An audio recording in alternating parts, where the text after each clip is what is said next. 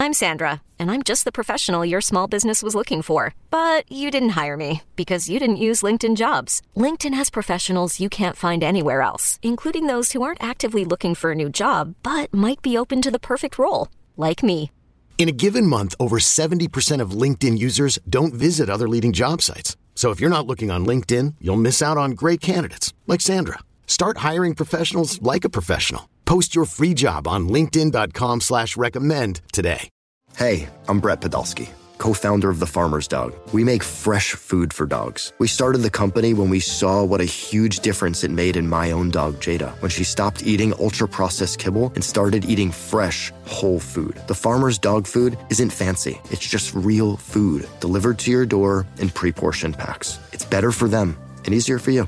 Get 50% off your first box at thefarmersdog.com/podcast. That's thefarmersdog.com/podcast. Blog Talk Radio.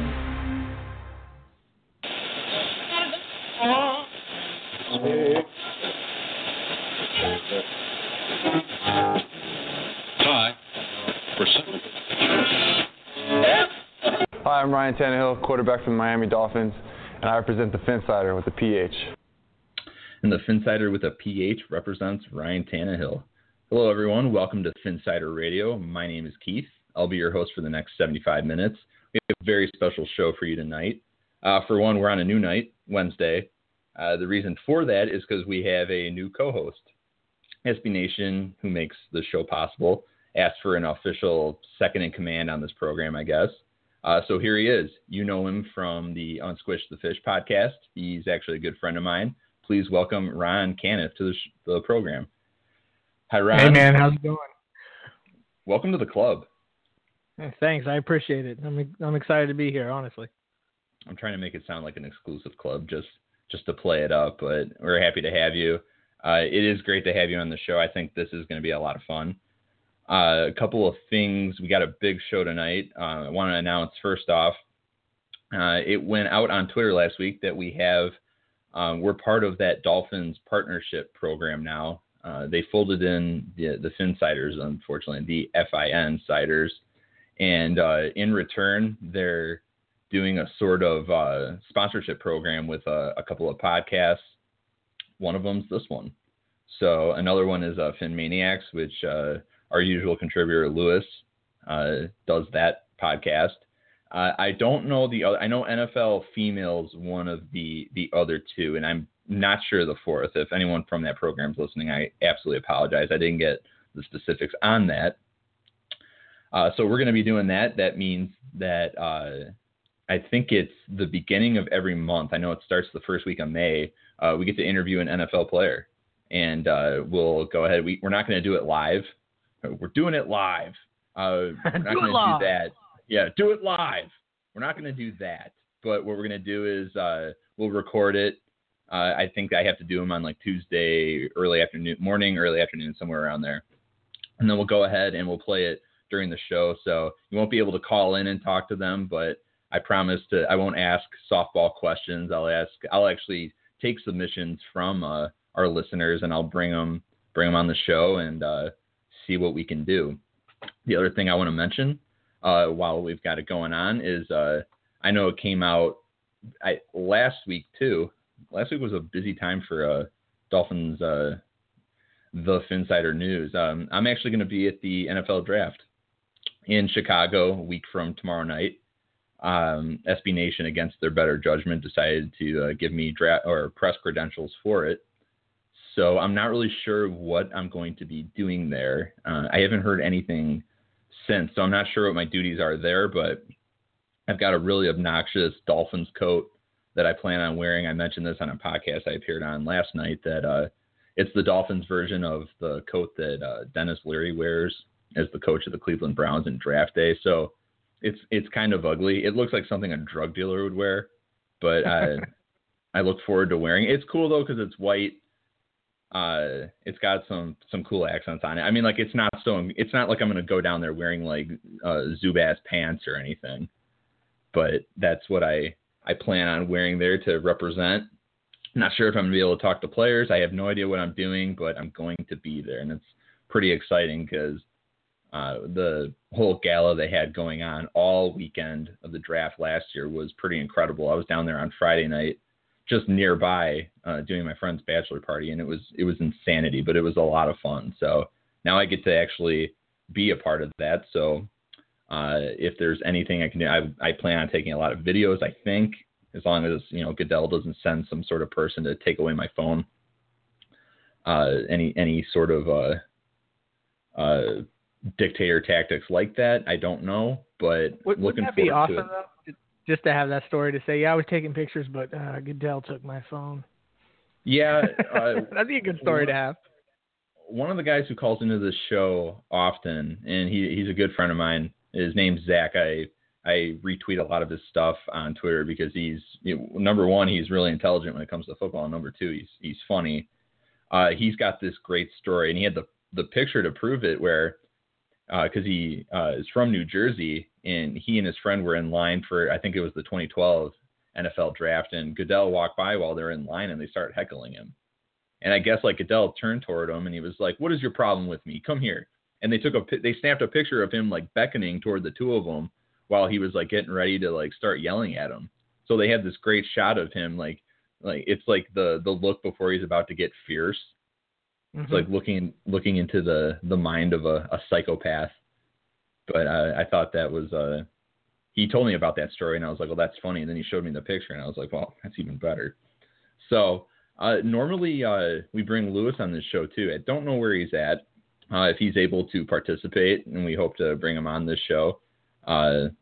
We'll go ahead and do so. He did his mock draft on his podcast last night. I only got to make one pick just because I had so much going on. I had the Saints pick, and he had a bunch of guys on his show I've never met, I've never heard of, but they seem like nice enough guys, so it was cool to talk to them for a little bit. That's a lot of banter going on, but pretty much what this all boils down to is we have a lot to get through tonight. At 8:30 p.m. Eastern, we'll visit with CBS Sports NFL writer Chris Trapasso to talk draft. Speaking of the draft, last week it was the Titans trading with the Rams and out of the number 1 overall pick. And early this afternoon, the Browns traded with the Eagles and out of the number 2 overall pick. I've never seen anything like that. You always hear about how people don't want to trade into the number 1 spot anymore. This year you get number 1 and number 2. And Ron, I don't know if you saw the bounty for that Browns-Eagles trade that came through today, but it's considerable. I remember I saw that trade go through, and I was like, well, what did Philadelphia give up to get into that spot? Browns traded to Philadelphia the number 2 overall pick and a 4th-round pick in exchange for the number 8 overall pick, 3rd and 4th-round picks this year, 2017 1st-round pick, 2018 2nd-round pick. I make a lot of draft day jokes since I saw that movie for the first time a couple of weeks ago. That sounds like a deal you would have seen go through in that film. It's insanity. Yeah, I was. I'm just surprised. It feels like these teams are moving up. There's 2 Andrew Lucks in the draft. I'm not sure I get it. I mean, I got it from the Rams a little bit, moving to LA, winning a new, quarterback and something exciting to go to with a team. I get that a little bit, even though I'm not sure it still made football sense. But I don't know, this one I'm surprised about. And I wonder if when they were going up from 13 to 8 with the Dolphins, they were hoping that would, give them more ammunition, an 8 as opposed to a 13. This was their plan all along from the beginning, even before the trade with the Dolphins. This is what they were kind of hoping to do, or was it a reaction to the Rams trade because they thought the Titans weren't drafting a quarterback, so maybe they could move up, to the Chargers spot and pay a little less? I'm curious about all that. Of course, I have no inside knowledge, or maybe we'll never know. I think it's a little bit of the former, or a lot of the former and a little bit of the latter, in that you kept hearing how the Eagles thought that there were only 8 blue chip type players in this draft, and that's why they wanted the Dolphins pick. Now comes to light that they wanted that ammunition, and it's a lot easier to trade up when you have a higher pick. So I saw a couple of rumors today that Philadelphia simply wanted to jump the Cowboys because they thought they thought Dallas was the team they needed to jump over to get the player they wanted. It ends up Cleveland is the team willing to move out after we've heard that the Chargers were the team most willing to move out. And I saw another rumor that the Chargers considered it. I don't know if Philadelphia moved up to 8 with the intention of going to number 2, but that's where they go. It's going to be interesting. We'll talk more about this with Chris when he gives us a call in about 20 minutes. The interesting thing though is the Eagles claim they want to keep Sam Bradford. So do you think this is a move for a future starting quarterback and they develop him, or do you think the Eagles, or the Eagles as I like to call them because that's how their fans pronounce that name, you think the Eagles have a trick up their sleeve here? I'm not really sure. I thought that the trade initially, Bradford for Foles, it was a little strange. It's not something we see before to begin with, but that was more of a Chip Kelly move. So now we got to kind of think out of the Chip Kelly mold. I'm not really sure, honestly, what their thought was. All I know is moving to 3 wouldn't have really made sense, because then what if Cleveland takes a quarterback now that you know the Rams are going to take one?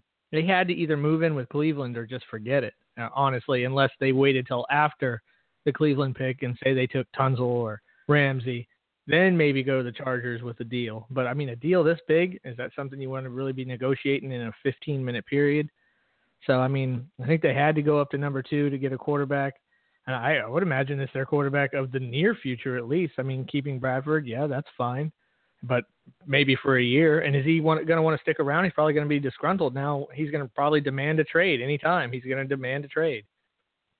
And, what happens with the Browns? Because, I mean, is this a move in support of Robert Griffin? Which, I mean, and they just think that they can just get protection for him with that number 8 pick? Because I don't look at that guy as a franchise passer right now, and I think he's talented, but I don't think that he can stay healthy.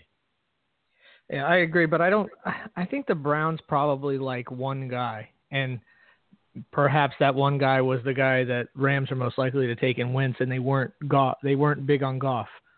So once the trade happened with the Rams and the Titans, they're like, okay, well, we thought we were going to get Wentz when the Titans were there, and we knew they weren't drafting a quarterback, so we had our choice.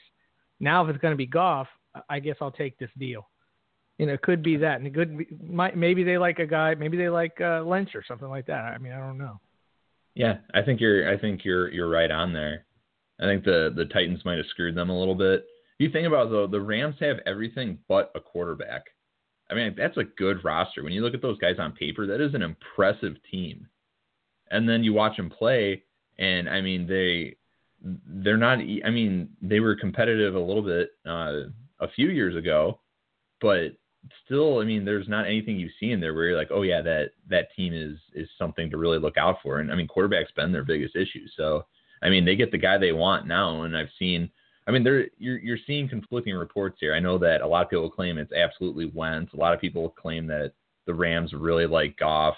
Jeff Fisher claims he's a defense guy, which everyone immediately pointed toward Jalen Ramsey. I think it's going to be Wentz. I think they want that big arm passer. They're looking to fill the Coliseum while their place is getting built over in Inglewood. So, I mean, in the Coliseum, like 1,000 people. I mean, I don't know if our listeners have ever seen that place, but it is freaking massive, that joint. So, I mean, I don't know. But this sure adds a lot of drama and could push up some players toward the Dolphins that they might not otherwise have a chance at drafting. But now that you got the Browns trading back and they're not taking a quarterback, you think, unless they really like a Paxton Lynch and they're going to surprise everyone at that spot, or if they just go with a Connor Cook, or they just trade him to the 22nd pick and they did, like Johnny Manziel and Whedon. So I don't know.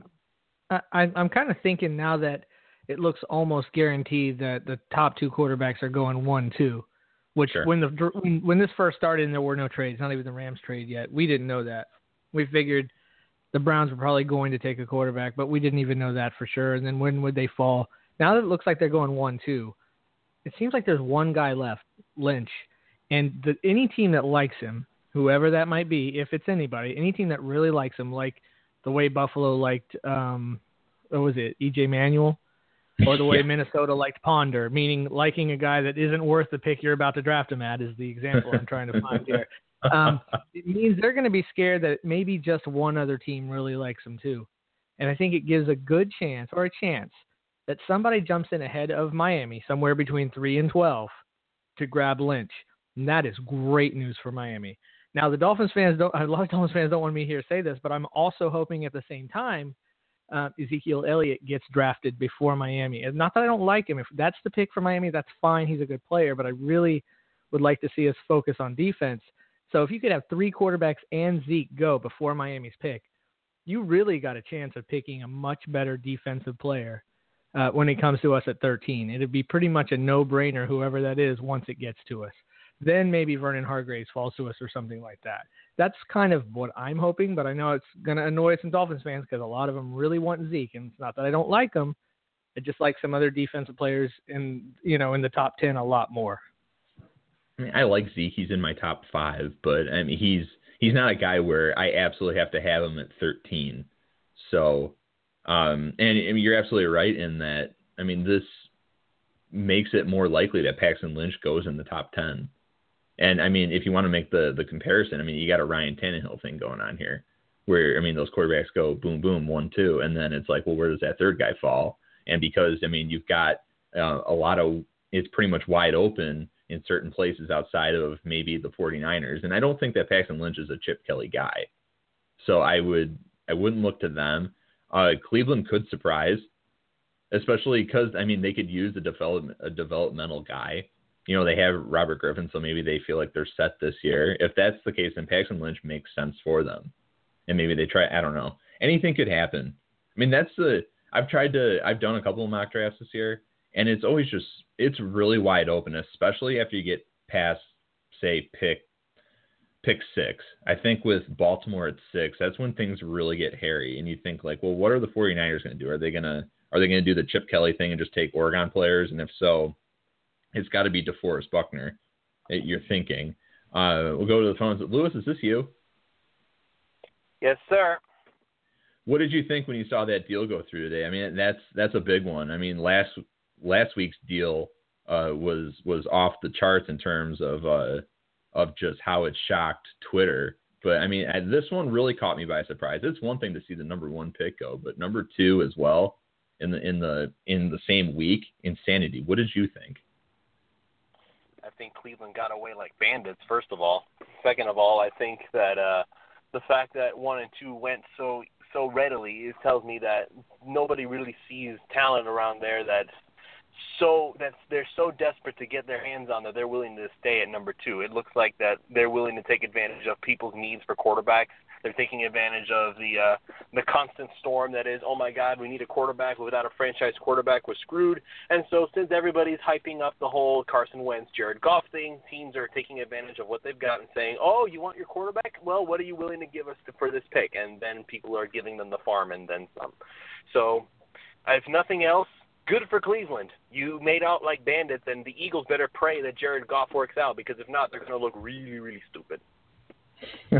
So, I mean, you think it's a foregone conclusion then that they're going for Jared Goff? Well, why else would you trade up from 8 to 2 if you weren't worried about getting your franchise guy? I'm not looking at anybody off of the Eagles that they absolutely had to trade at the number 2 to get their guy. Other than, like, who are the elite guys in this draft? There are only a few. Like, you have Jalen Ramsey, you have Laramie Tunsil, maybe Miles Jack, Ezekiel Elliott, who I don't think is going to be looked at as a top 5 pick. I absolutely do not think so. Other than that, quarterback. End of discussion.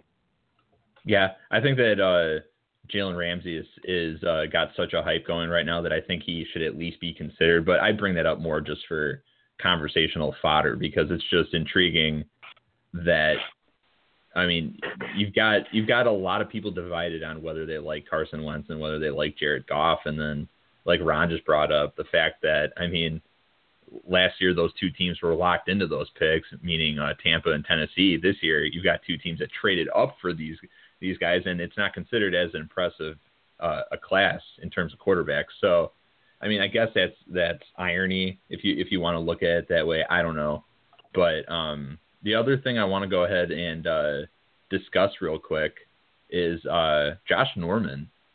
You want to talk about a day full of surprises? The Panthers rescind his franchise tag. He's now a free agent. And, I mean, Dolphins Twitter lit up like wildfire within a minute of that news coming through, which makes sense. Yeah, I mean, you saw it too. Were you on there at that point? Oh, yeah, I was. When it happened. Yeah, definitely. Yeah. Oh, it was like a dry brush fire. It went nuts. And, I mean, and understandably so. That guy would be a knockout in Vance Joseph's scheme, no doubt. So, and I mean, it's something where, I mean, you're talking free agent. Now you're back to having that conversation of, does Mike Tannenbaum want to spend money on this guy? Because, I mean, we just got done talking about that with several players, the past 5 weeks. So, I mean, I don't know, but go ahead.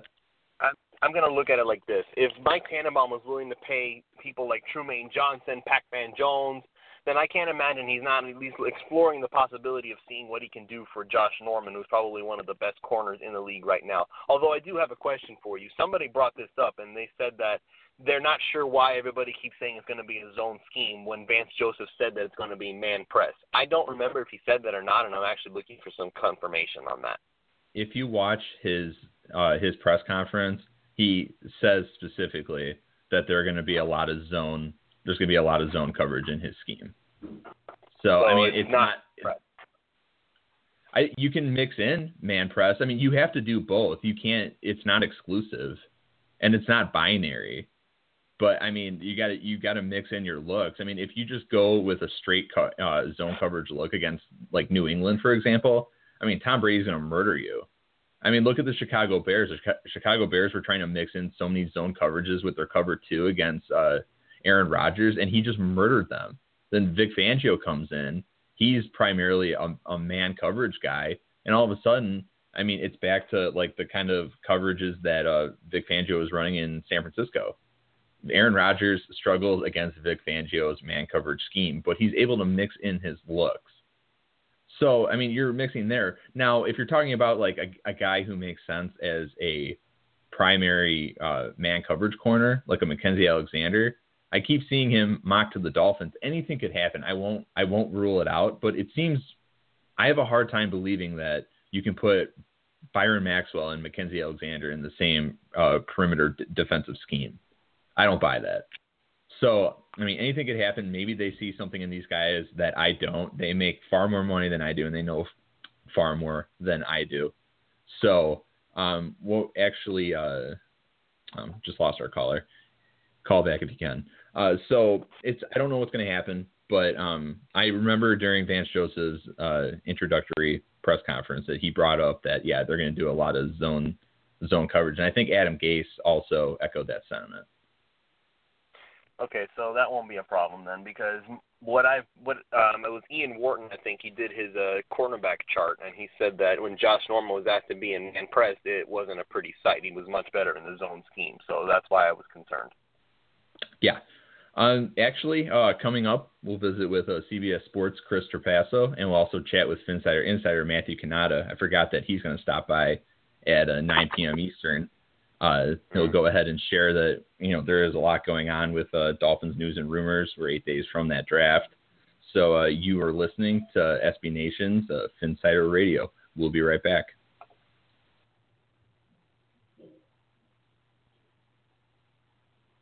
All right. So we were just talking about Josh Norman, and you mentioned this quarterback chart. So, Lewis, I didn't get a chance to take a look at that, but could you maybe go a little more in depth about, because I mean, he mentioned Josh Norman in like a press coverage, which I would agree that's not really something I want to see. But what was the gist of this whole chart you just mentioned? Well, Ian Wharton from the Bleacher Report is real good. He's a friend of mine. He's been working with Bleacher Report for a while now, and he's well known for his analytical mind. I didn't get a chance to look at the chart in depth, but what I read from his tweets essentially said that Josh Norman in man press was not a pretty picture. He was much better suited in a zone scheme, and that's why when I saw somebody else mention that, Vance Joseph is talking about a man press scheme, it's like, okay, so wait, do I really want Josh Norman? That's why when you said, Vance Joseph said zone specifically and reconfirmed what my original thought was, then I was much more excited about the idea of Josh Norman, because Josh Norman apparently, according to Ian, I don't know if other people would disagree with this, according to Ian, Josh Norman in man press coverage is not the best thing you want to see. In zone coverage, however, that's another story. Yeah, I think Josh Norman would work really well in the kind of defensive perimeter scheme that Vance Joseph has alluded to, I don't want to say outlined because it's not like he went in depth, but they asked him about it, and he said, yeah, there's going to be a lot of zone looks. So, I mean, that would be something I would expect. But, I mean, it's also something, I mean, you're talking now about Adam Gase and this crew, and they're talking about playing to their players' strengths. So, I don't think you're going to get a situation where they spend money. Like, if Josh Norman came in, they spent, a pretty penny on this guy. It's not like they're going to look at him and be like, you know what, even though you don't really match up well in press man, we're going to use you in that scheme because we can. I mean, we've seen that in Miami before, so it's easy to feel that way. I mean, the previous regime, made a living on doing that. Whether it was Sean Smith. Sean Smith, you look like a guy who should be playing some zone corner. The definition of press man is pretty much Sean Smith, and we knew it. And we don't make any money to watch this team. And these guys were making millions to coach these guys up, and it ended in tears. It was terrible.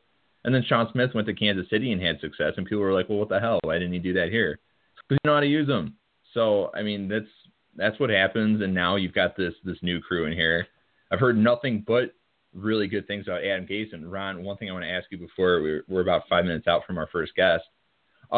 You've been, I wouldn't say hesitant, but you've just said, like, I'll take in the Adam Gase news, and, I like him, seems like a good guy. I just want to see how this comes together over the next couple of weeks. You were the guy who was like, let's wait and see. So at this point, we're a couple of months in, just based on what you've heard, what you've read, what's your current take on Adam Gase and, his staff in Miami? I have come to the conclusion or formed the opinion that the Dolphins organization seem to really like him, and the players seem to genuinely like him and respect him. It's just based off what we've heard, just the answers to many of the questions that they get. Of course, they're not going to ever say, well, I can't stand this guy, he's horrible. You're not going to hear that, but they just seem to have a genuine like and respect for Adam Gase right off the bat. There seems to be that around the league as well, much more than there was for Philbin or Tony Sperano or a few of the others that we've had. So for that, I can say the organization really feels and are acting as and making moves as they have their man long term. As far as my thoughts on it, I've been burned so many times as a Dolphins fan. I'm hesitant to put my heart into it yet and put my emotion into it yet until I see what happens on the field. And I know based off the schedule that was released, and I know we hadn't even talked about that yet, it's going to be a rough go at first, and I have no intention on blaming that on Gase and saying, see, I told you can't trust it till it happens. I'm not going to be that way even if we have a rough first year. I really just kind of want to see what the team looks like. I'm going to maybe even ignore this first year's record because I know we got a lot of holes on defense. There's still questions about Tannehill. Tannehill may not be Gase's guy when it's all said and done, although I know he's going to put a lot of work into him. And the schedule's rough, especially at the beginning. So I won't base it off record, but I just want to see what the product looks like on the field. Do they look like a real football team? Because there was times last year they didn't even really look like an NFL football team. So I'm just really going to base it off that, but I'm not getting super emotional saying Gase is the guy, we're going to the Super Bowl because of Gase. I cannot do that again. Lewis, you were a wait-and-see guy, too, with Gase. How are you feeling about him right now? Feeling the same. Wait and see. I haven't seen Gase do anything on the field. I haven't seen any schemes in action. I haven't seen anything happen yet. So until I see that happen, I'm going to be watching very closely. Hello? Hello? I think we lost him.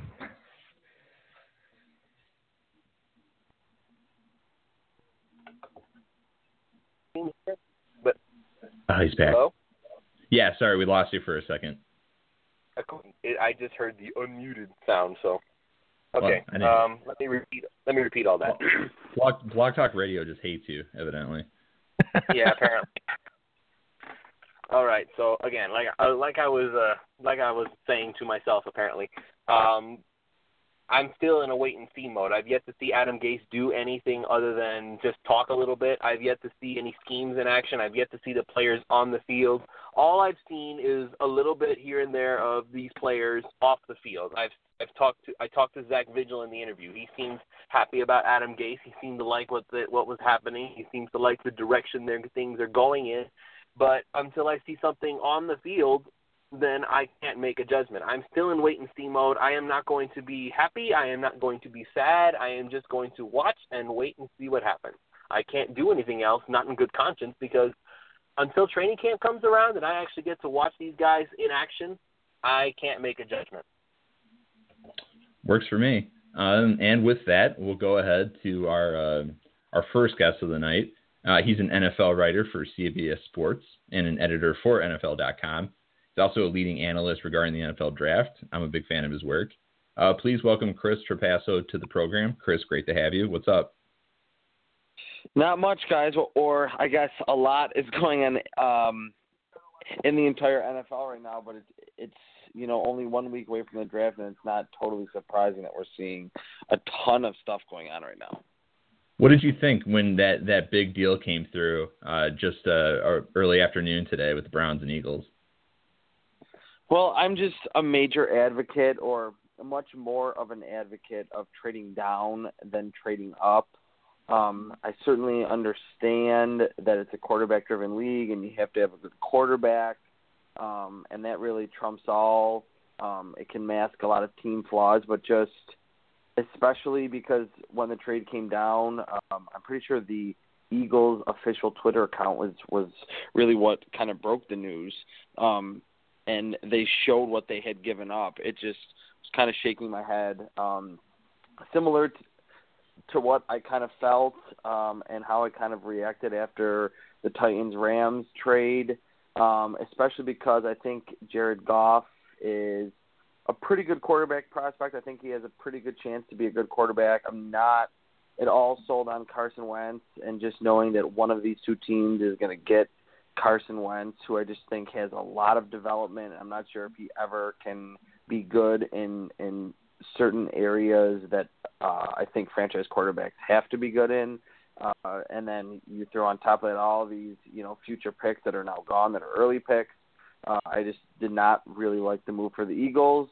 And I think the Browns did the perfect thing for a team that is really at the first floor, the ground floor of the rebuilding process.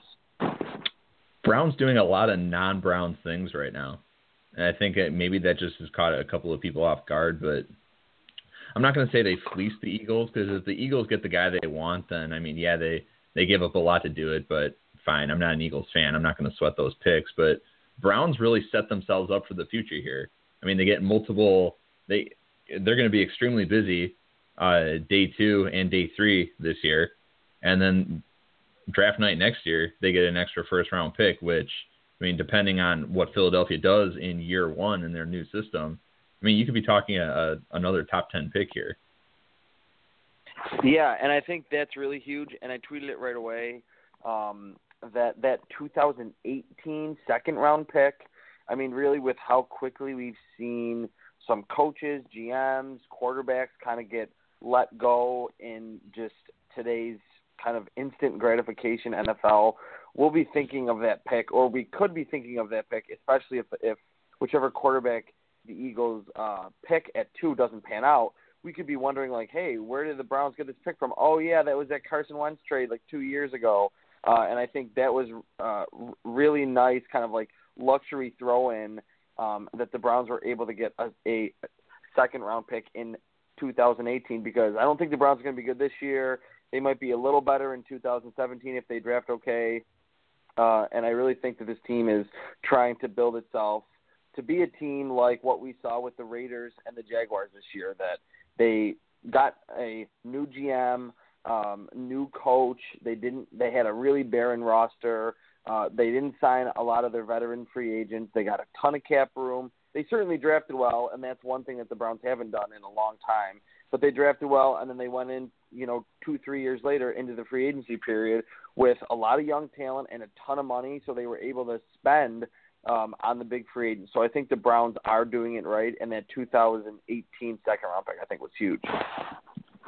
One thing I wanted to ask you about, because I saw you recently posted your 2016 NFL draft rankings. Is that a final mock-up, or are you going to do one more before next Thursday? No, that's probably it. There's a few little tweaks here and there, but there's not going to be any huge changes to it. I just kind of look it over every couple hours, every couple days, just to kind of make sure that everything looks good. But yeah, no, like there won't be any other kind of changes to it. So can you talk a little bit about some guys at the top of your list? Because I mean, you just mentioned you're not a big fan of Carson Wentz. You've seen some lists or some rankings where he's not anywhere in the top 5. You've seen other ones that have him number 1. So how does your top 5, top 10 look? Sure. Yeah. I think with Carson Wentz, I'm not saying that I think he is a horrible quarterback prospect. I think if you really go back and kind of look at what a lot of draft guys were saying 2, 3, 4 months ago, that he's a guy from a small school with a big arm, that he'd be a good late first, probably a second-round pick that you could develop. And I think just the media kind of firestorm has really bumped him up. And we've seen it with a lot of quarterbacks over the last 3 or 4 or 5 years. Like, I'm kind of thinking that this class or how this draft turns out could kind of be like 2011 when we saw, Blaine Gabbert go way earlier than he should have, Jake Locker, Christian Ponder. I don't think Carson Wentz is worse than any of those guys or comparable, but I think just with the quarterback being such a premium position, I think he's just really gotten bumped up for there to almost be, that competition for the top quarterback spot. When you just watch Jared Goff and what he's able to do, reading the whole field, making a lot of anticipation throws, he's accurate at all levels. When Carson Wentz is kind of a one-read kind of guy who certainly has a big arm, but he's not that great down the field. He tries to move in the pocket, but for being so athletic, he's kind of like he has cinder blocks on his feet when he tries to move in the pocket, and I think that's a little bit of an issue. So, yeah, he's definitely not in my top 5. I have him more as a second or third round prospect. My top 5 goes Jalen Ramsey, Myles Jack. I think those are the 2 cleanest prospects in terms of just what they can do on the field because they're so athletic and they produced. And I think, usually really, really good athletes that produced against top competition in college usually end up being good players. Then I have Joey Bosa out of Ohio State at 3. I think he's going to be a really good pro. I don't know if he's ever going to be a 12 to 17 sack guy, but I think he's going to be a versatile kind of a Cam Jordan kind of guy. Then I have Sheldon Rankins out of Louisville. I think he can really do whatever you want with him on your defensive line. And this is probably kind of a surprising pick, but I actually have Ronnie Stanley 1 spot ahead of Laramie Tunsil, and I promise that's not me trying to be different and like really stick out or anything. I just think that Ronnie Stanley is a little bit ahead of Tunsil in terms of what he does as a pass protector. It may not always be the prettiest, but really as a pass protector, he is really, really good and ready to come in and be a left tackle today. I think I don't think Tunsil is a bad pass protector. I think he's just stronger as a run game guy at this point, and I think it's kind of easy to just get enamored with his athleticism and how quick his feet are and what you could get from him in year 2, year 3, year 4. But I think Ronnie Stanley is pretty athletic in his own right, and he just operated out of a old school pro style offense at Notre Dame, and I just think that he's got longer arms. I just think he's slightly more equipped or better tailored in terms of a skill set for today's passing game that we've seen in in the NFL that's just so prevalent now. So those are my top 5. The rest of the top 10, Tunsil, Shaq Lawson, William Jackson out of Houston, the cornerback. I think he's got really good ball skills. He's got pretty much everything NFL cornerbacks need today. Cody Whitehair out of Kansas State. I think he's a Marshall Yanda kind of just stud guard. You could play him at right tackle in a pinch. And then Mackenzie Alexander, the cornerback out of Clemson, is my number 10 guy. I know there's been some issues about him off the field, but I obviously don't know anything about that. Just on the field, I think he's really good, and I think Vernon Hargraves is right behind him. So there's three cornerbacks in my top 11, and I know that cornerback is a pretty big need for the Dolphins at this point. It indeed is that. I love Ronnie Stanley, so you don't have to sell me on that. I think that the offensive linemen that have come out of Brian Kelly's system have been really good. Example A is Zach Martin. Nick Martin's going to come out and I think going to be a really good interior lineman. So definitely don't have to sell me on that. I did throw up in my mouth when you mentioned Blaine Gabbert. I could never get over the fact that guy looked like Randall from Clerks. So that killed me for him. And then, I don't know. I actually kind of felt bad for him and Jags fans because they thought they were getting a really good guy. And outside of that bowl game against Iowa, his last year at Missouri, I just never really thought much of the guy. So that was unfortunate. A couple of things I want to ask you. Who is your favorite NFL team? I am born and raised from Western New York, so I guess you could technically say that I'm a Bills guy. Yeah, but I have no problem. But I have no problem coming on any Dolphins, Patriots, or Jets podcast and trying to give my professional evaluation of the entire draft or the Dolphins or the entire AFC East or obviously anything with the Bills as well. I brought a mole on the Phinsider Radio show, like the new and improved Phinsider Radio. No, I'm just kidding. We're glad to have you. So I have a couple more questions, and then we can open it up for some foreign topics. I've got a new co-host, Ron, and Lewis is with me as well. These are my usual guys.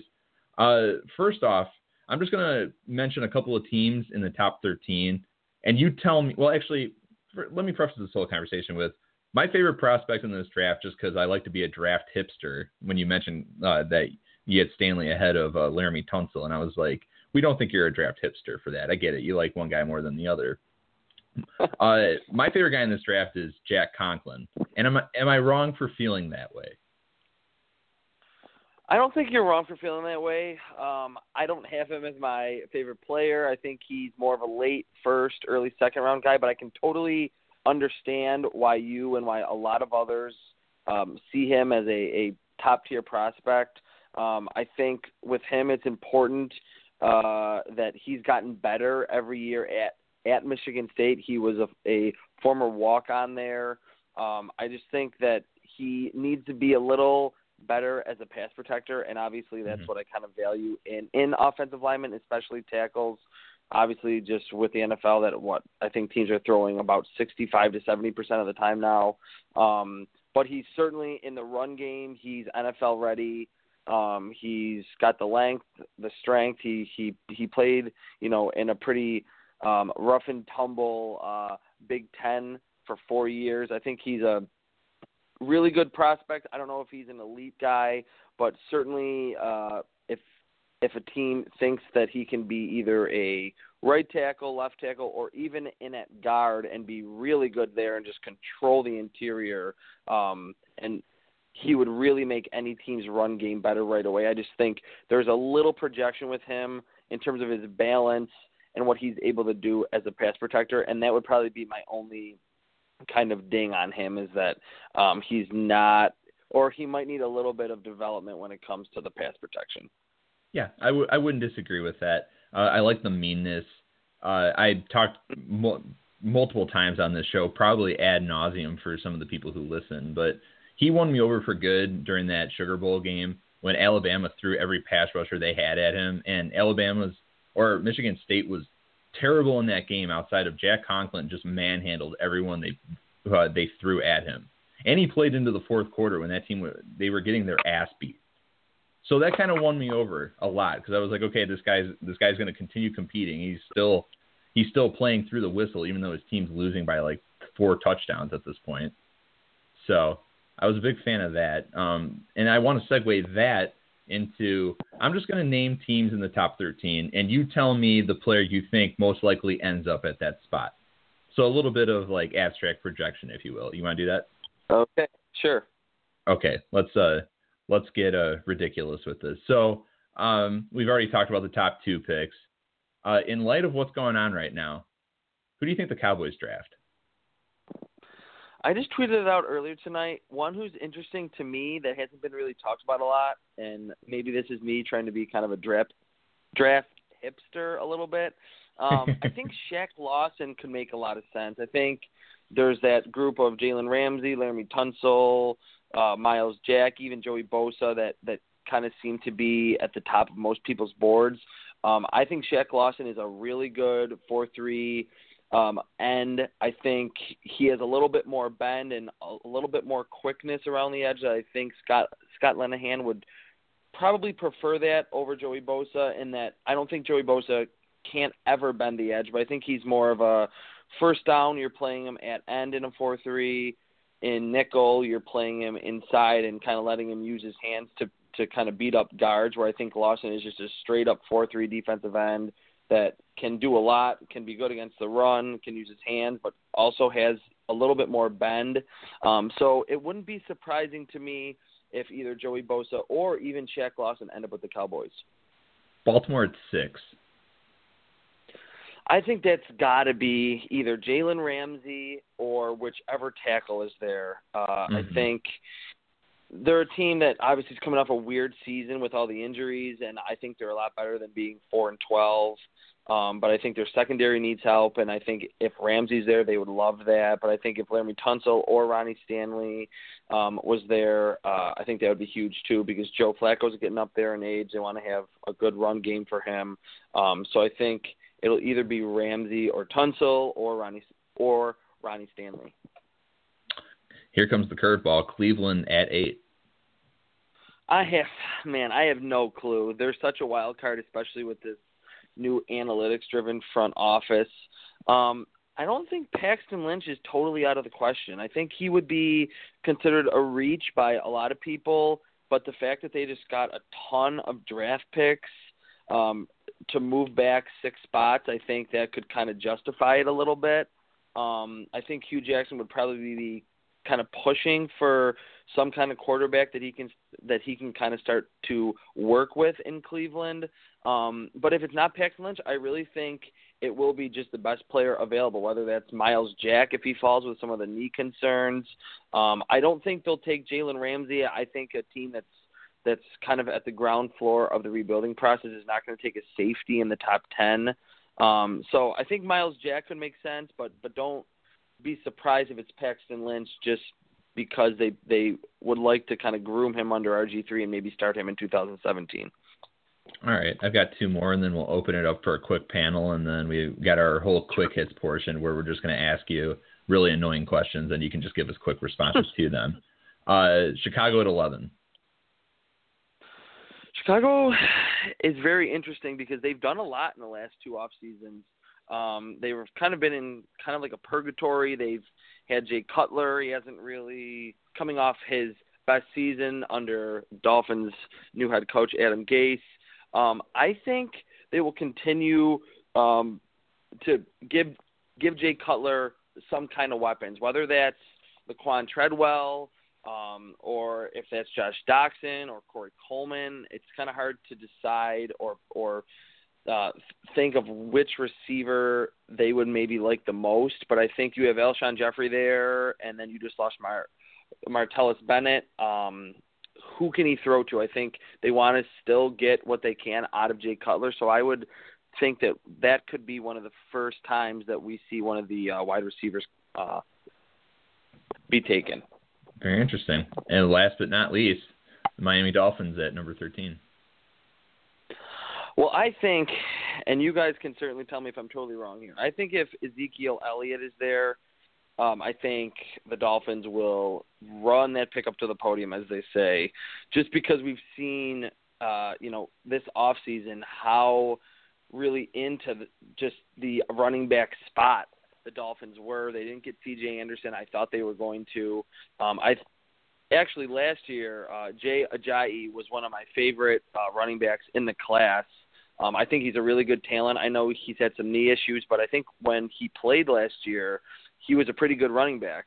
They lost, obviously, their top runner in Miller. I think that they would have liked to sign a veteran, but I think Ezekiel Elliott is pretty much a veteran in terms of what he can bring to the table right away. There's no transition with him.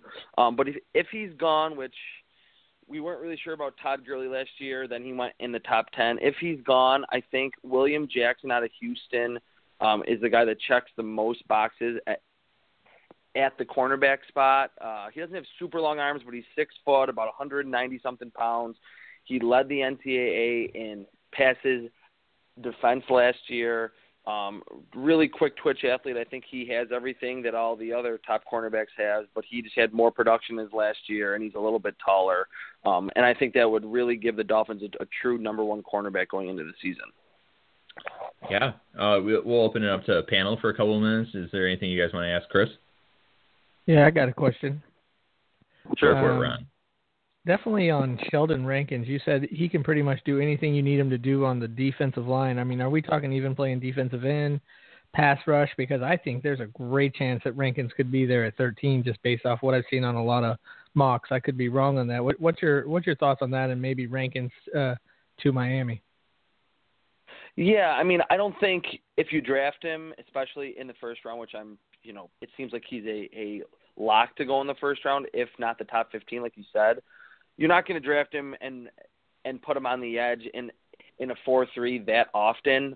What I meant by that was that I think you can have him be a nose tackle. I think he's strong enough to kind of eat some double teams sometimes. I think he's probably best as a 3 technique that's just one gapping up the field, but I think he has good hand use and good read and react ability that he can two gap and he can free up a guy like Sue to really just be getting after the quarterback. I don't think the Dolphins at this point would probably want to invest that early in the defensive line.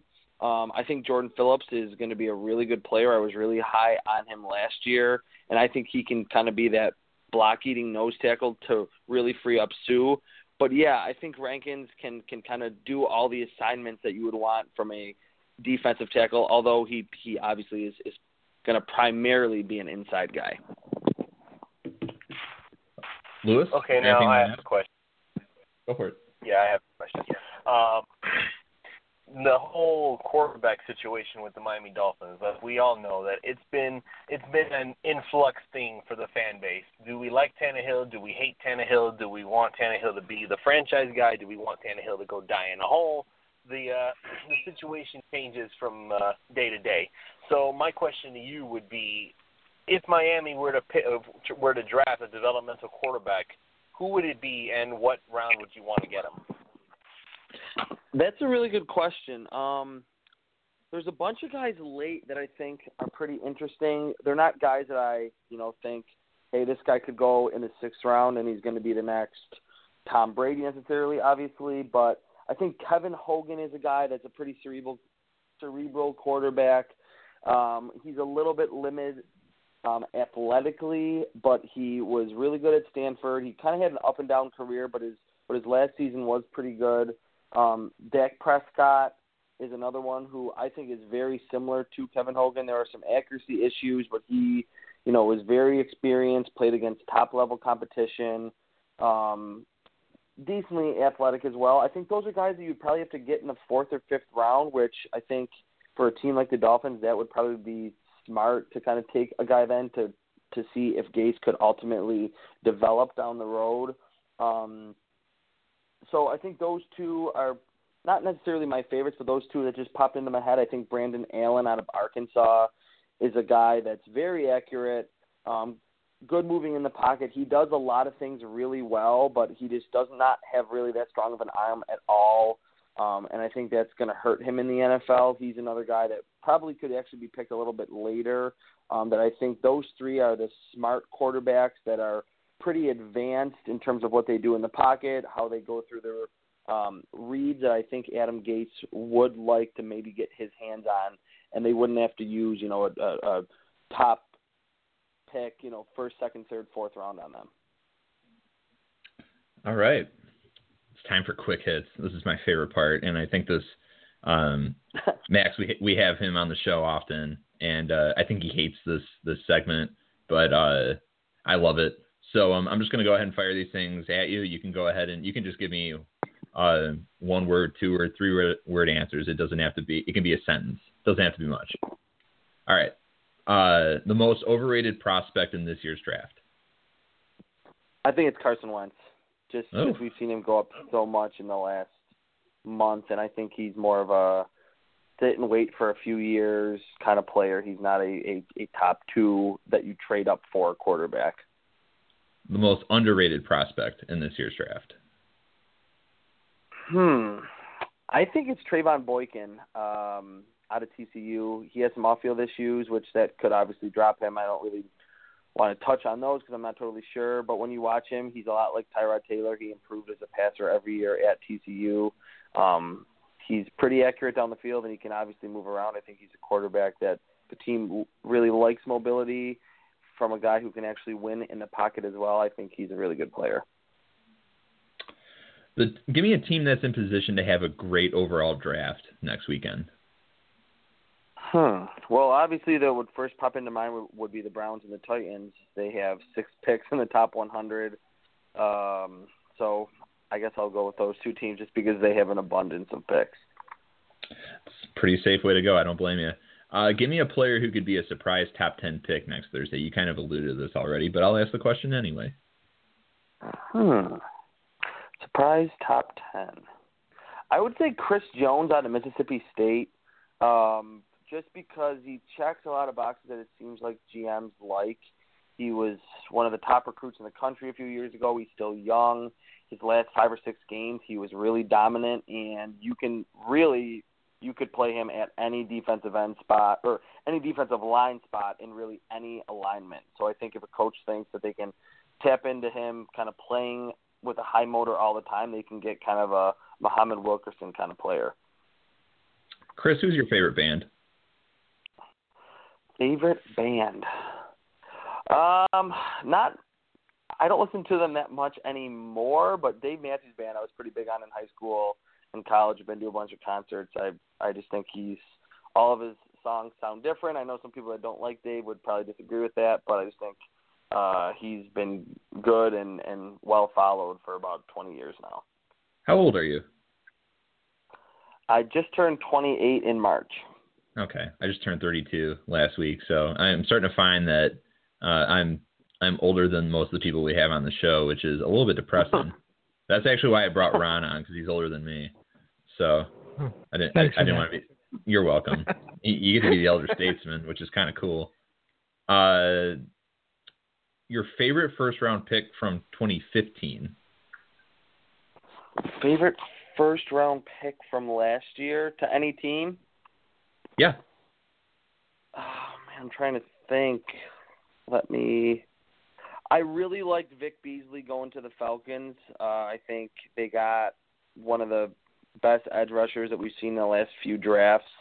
Obviously, there's been guys like Khalil Mack that are a little better, but I think Vic Beasley has a really good chance to be a really good player. And honestly, and I swear I'm not just saying this, Devontae Parker falling to the Dolphins, I thought that was an awesome pick, and I think we saw it toward the end of the season that when Parker was fully healed, he can be a dominant number 1 receiver. He was my top receiver last year. I think he and Kevin White were pretty much neck and neck, but Parker was a little bit younger. I think he's got size, he can high point, and for me, if you can do those 2 things, you're going to be a good receiver in the NFL.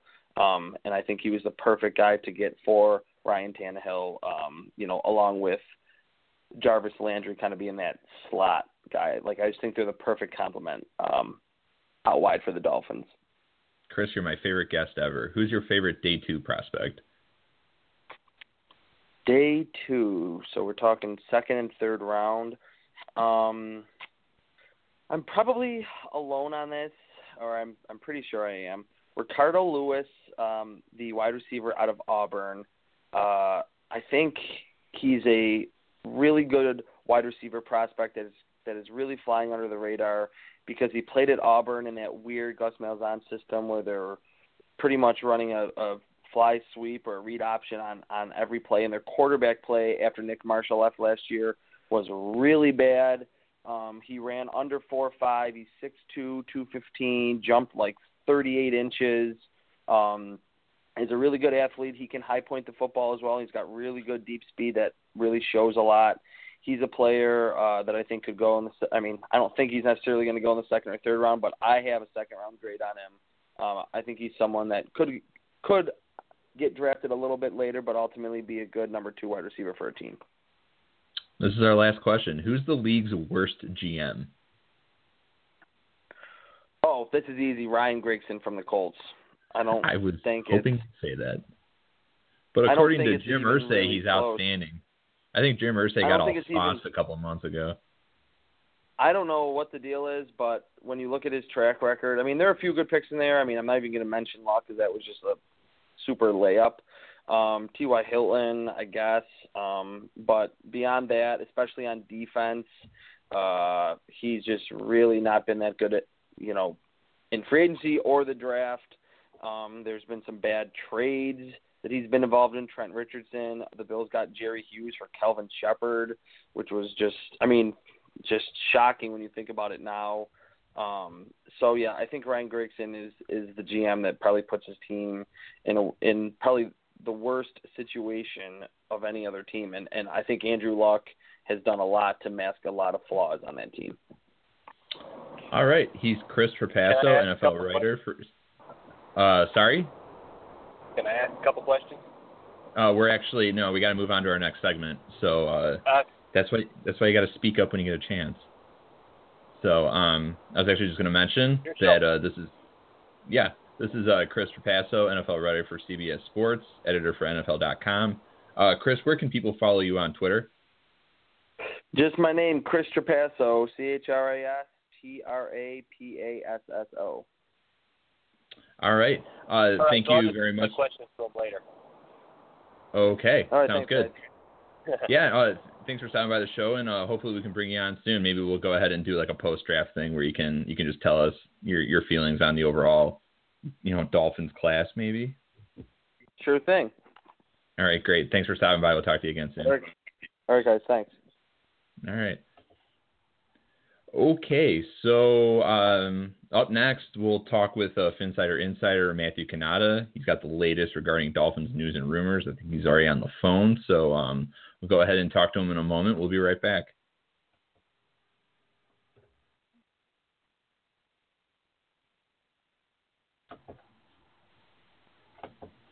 All right, joining us now, Phinsider Insider. I love that name. I hate that name too, but it fits.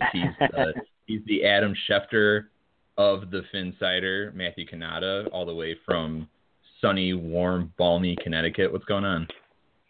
Hey, how you guys doing tonight? We're doing okay. Flying through is going to be a shorter show than usual. I appreciate you taking time out to go ahead and give us a call. So 8 days from the draft, what's going on? What are you hearing?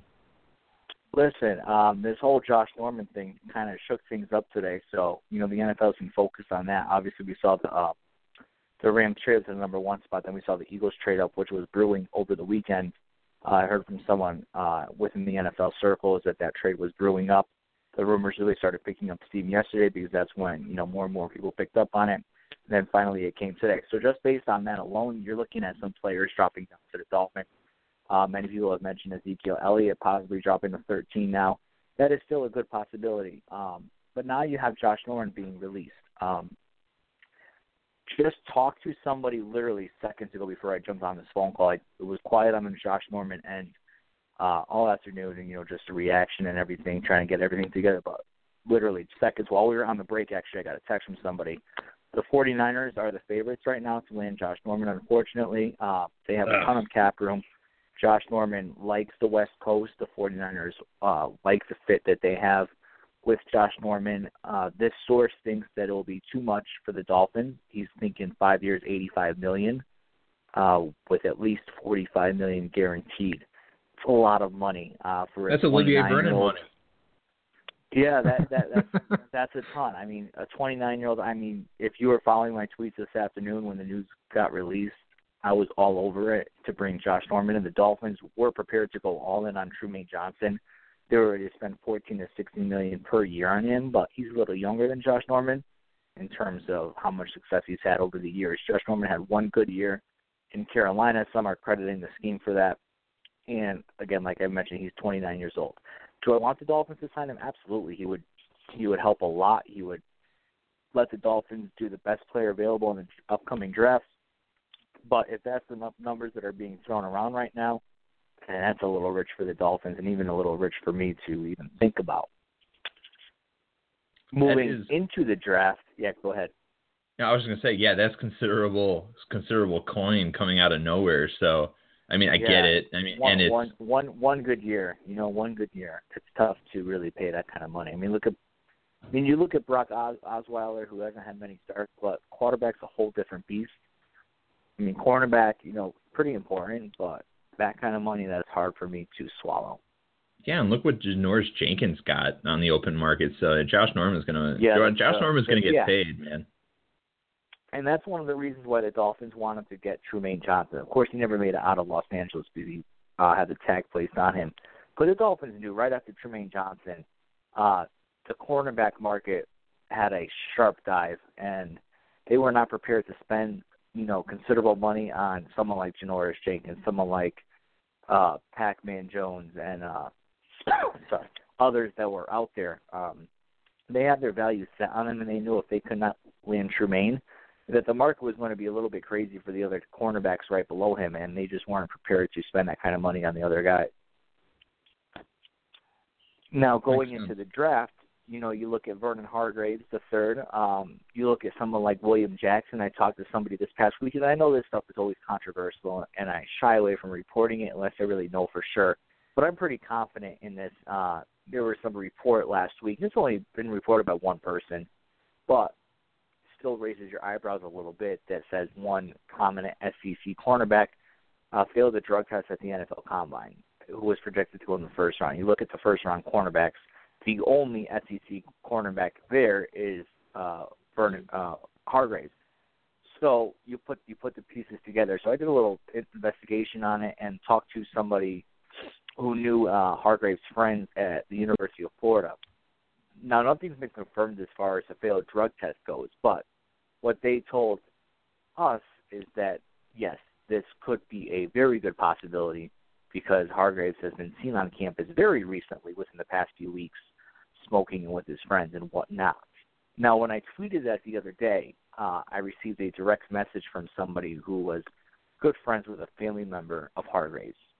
So take this with a grain of salt, but obviously that family member vehemently denied these reports. They very strongly denied the fact that he smoked and whatnot. But again, it's a family member. What else are they going to say? They're not going to sit there denying those reports. Yeah, they're affected by that too, Right, absolutely. So, you have to really kind of look at what you have there. But, this person said that there's no issues with him. He's met him a few times. He's a great character, no concerns. But I'm pretty confident. I was one of the first ones with the Deion Jordan news and him being in the suspension program. And I know I was blasted on that for several months. And then a few months later, the news came out, and I was validated by it. And, this is kind of the same thing. I'm not going to report something like that unless I'm pretty confident in my sources on that. But the Dolphins still may draft him. They also may prefer William Jackson over BH3. And right now I think it's kind of neck to neck on that. We kind of have to see how the board shakes out. I do know they're very high in Ezekiel Elliott, and if he falls to them, he might be the pick there. One other interesting thing, and then I tweeted, I think it was yesterday, that the Dolphins want to move some players around. One name is Jelani Jenkins, who they are looking to move and trade. So if that comes to fruition during the draft, you could possibly see Jenkins being moved off the Dolphins within the next week or so. That tells me they really like Neville Hewitt. They do. They are very high on Hewitt, and I've been saying that for the past, I said that a few months ago, that they think that he can really challenge for a starting spot. they're high on Hewitt. They got Alonso in there, and they really think Alonso could make a comeback and recover pretty well. They're not thrilled about Jenkins. You know, he struggled to stay on the field last year, and they're worried about his speed and whatnot. Another thing with the linebacker situation, they love Miles Jack. They absolutely love Miles Jack. They don't think there's any issues with his knees long term. They think that their program and their training program and nutrition program will help him get us through his injuries. And do not be surprised if the Dolphins. We won't probably ever know if they do, but don't be surprised if you see Miles Jack start falling past the Chargers at 3, past the Jaguars at 5.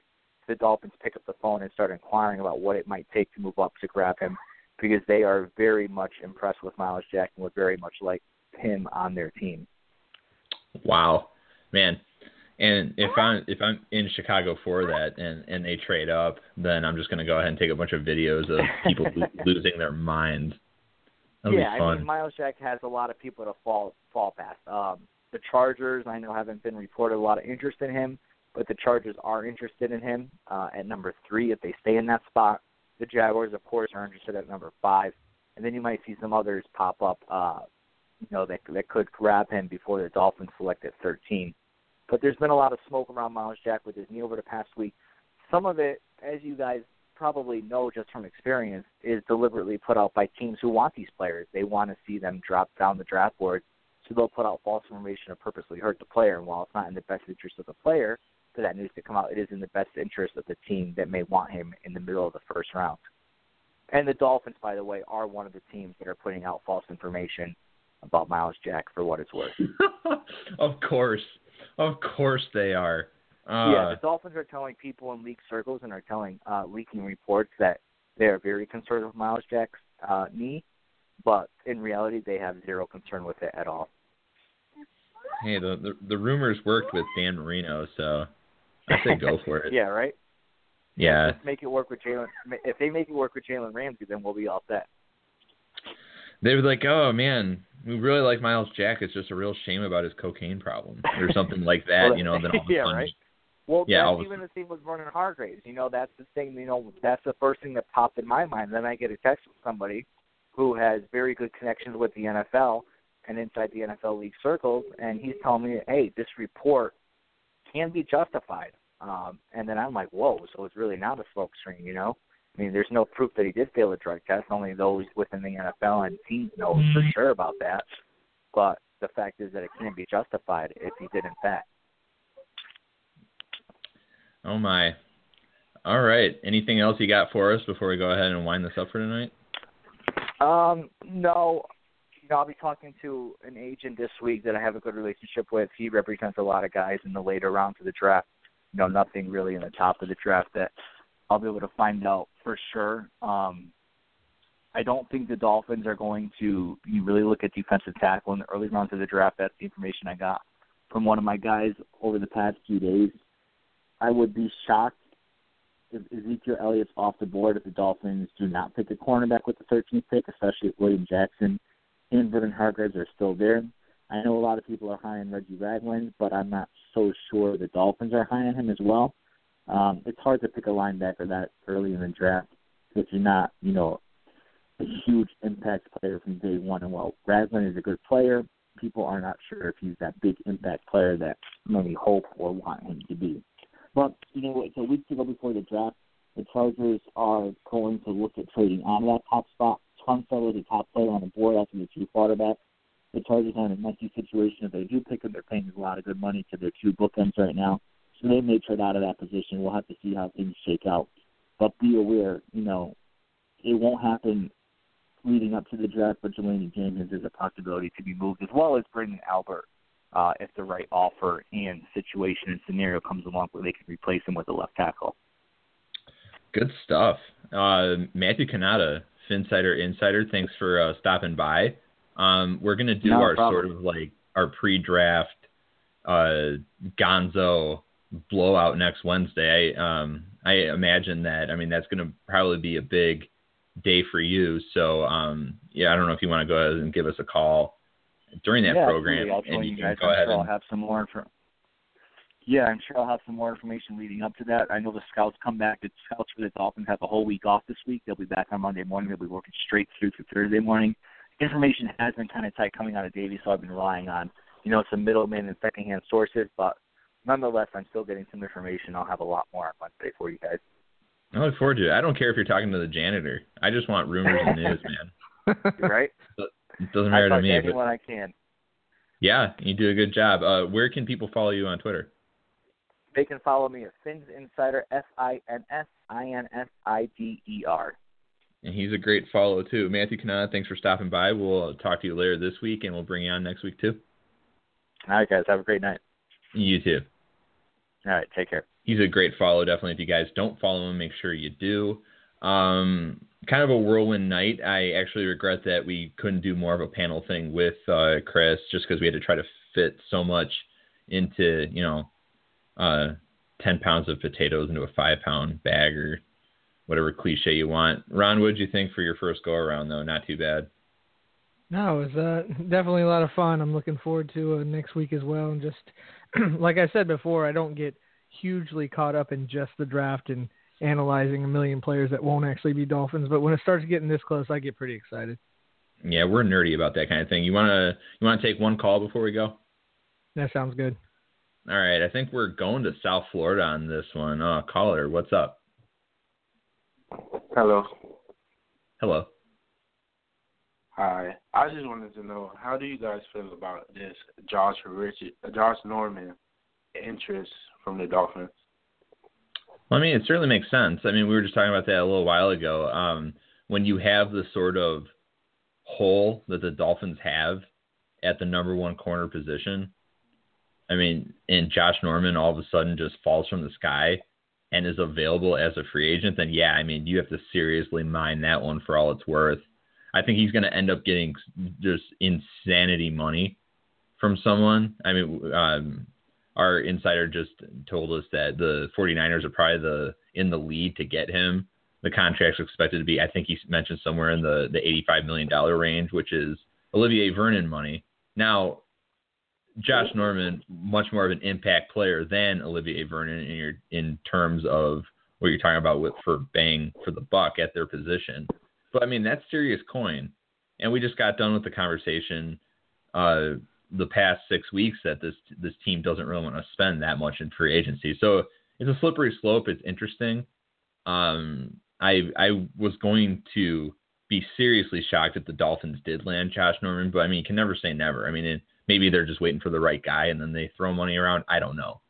But, I mean, it's interesting. We'll see what happens. I'll be shocked if it is Miami, but I guess it would be kind of a cool surprise too, no?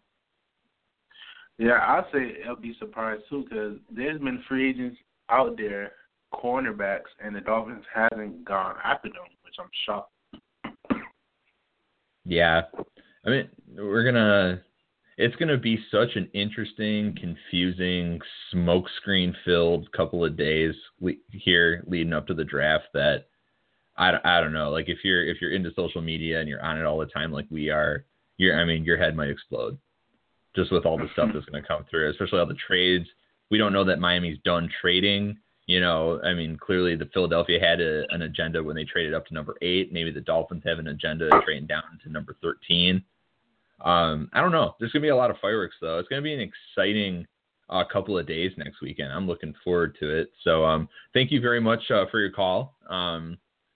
Hopefully we can go ahead and bring you on the air again soon. Okay, thank you. Thanks for having me. Thank you. Hey, Keith, if you don't mind, can I mention just a couple really quick things? Oh, yeah, for sure. Go for it. Okay, because I know we're trying to wrap up here really quick. Just kind of let you know, I've been involved in quite a few little mock drafts recently with the Next Fan Up podcast. That's right. It's included some trades, and I've been involved in a couple first round trades. And where I've been involved in is I usually take the best guy I got coming to me, right? And we've done 2 now, right at 13. But then I've been each time able to bounce back into the first round towards the end. Once with Seattle, once with Pittsburgh, and draft. The first time was William Jackson III. So I got Conklin at 13 and then William Jackson III at 26, I believe. Then the second time I got Lawson at 13, and I jumped back up and got Alexander at like 25, I think it was. So I've been using this value chart. And the reason I want to bring this up was if Miami's looking to trade up, into, and this is like the Jimmy Johnson value chart that was created that he did years ago in the early 90s. Sure. The Dolphins are looking to trade up, say, at 5 or 6 to maybe get Miles Jack because he's dropping. And like Matthew said, they're very interested in him. It's going to cost them their second-round pick. Their first, obviously, but you're swapping first, so you still get a first. I don't see that as a loss. It's going to cost them their second-round pick and probably like their 5th. That's probably, if you want to go up to 5, 6, somewhere in there, it's probably, if you based off this chart, assuming no players involved, like we've heard Jelani Jenkins, Matthew mentioned something like that. Assuming it's just picks for picks this year, that's probably what they'd be looking to have to give up in order to do that. Just for anybody that was interested. I think we're going to talk more about that next week too. I think we're going to have, I mentioned we'll do a thing where we'll have a mock draft. We'll do it live.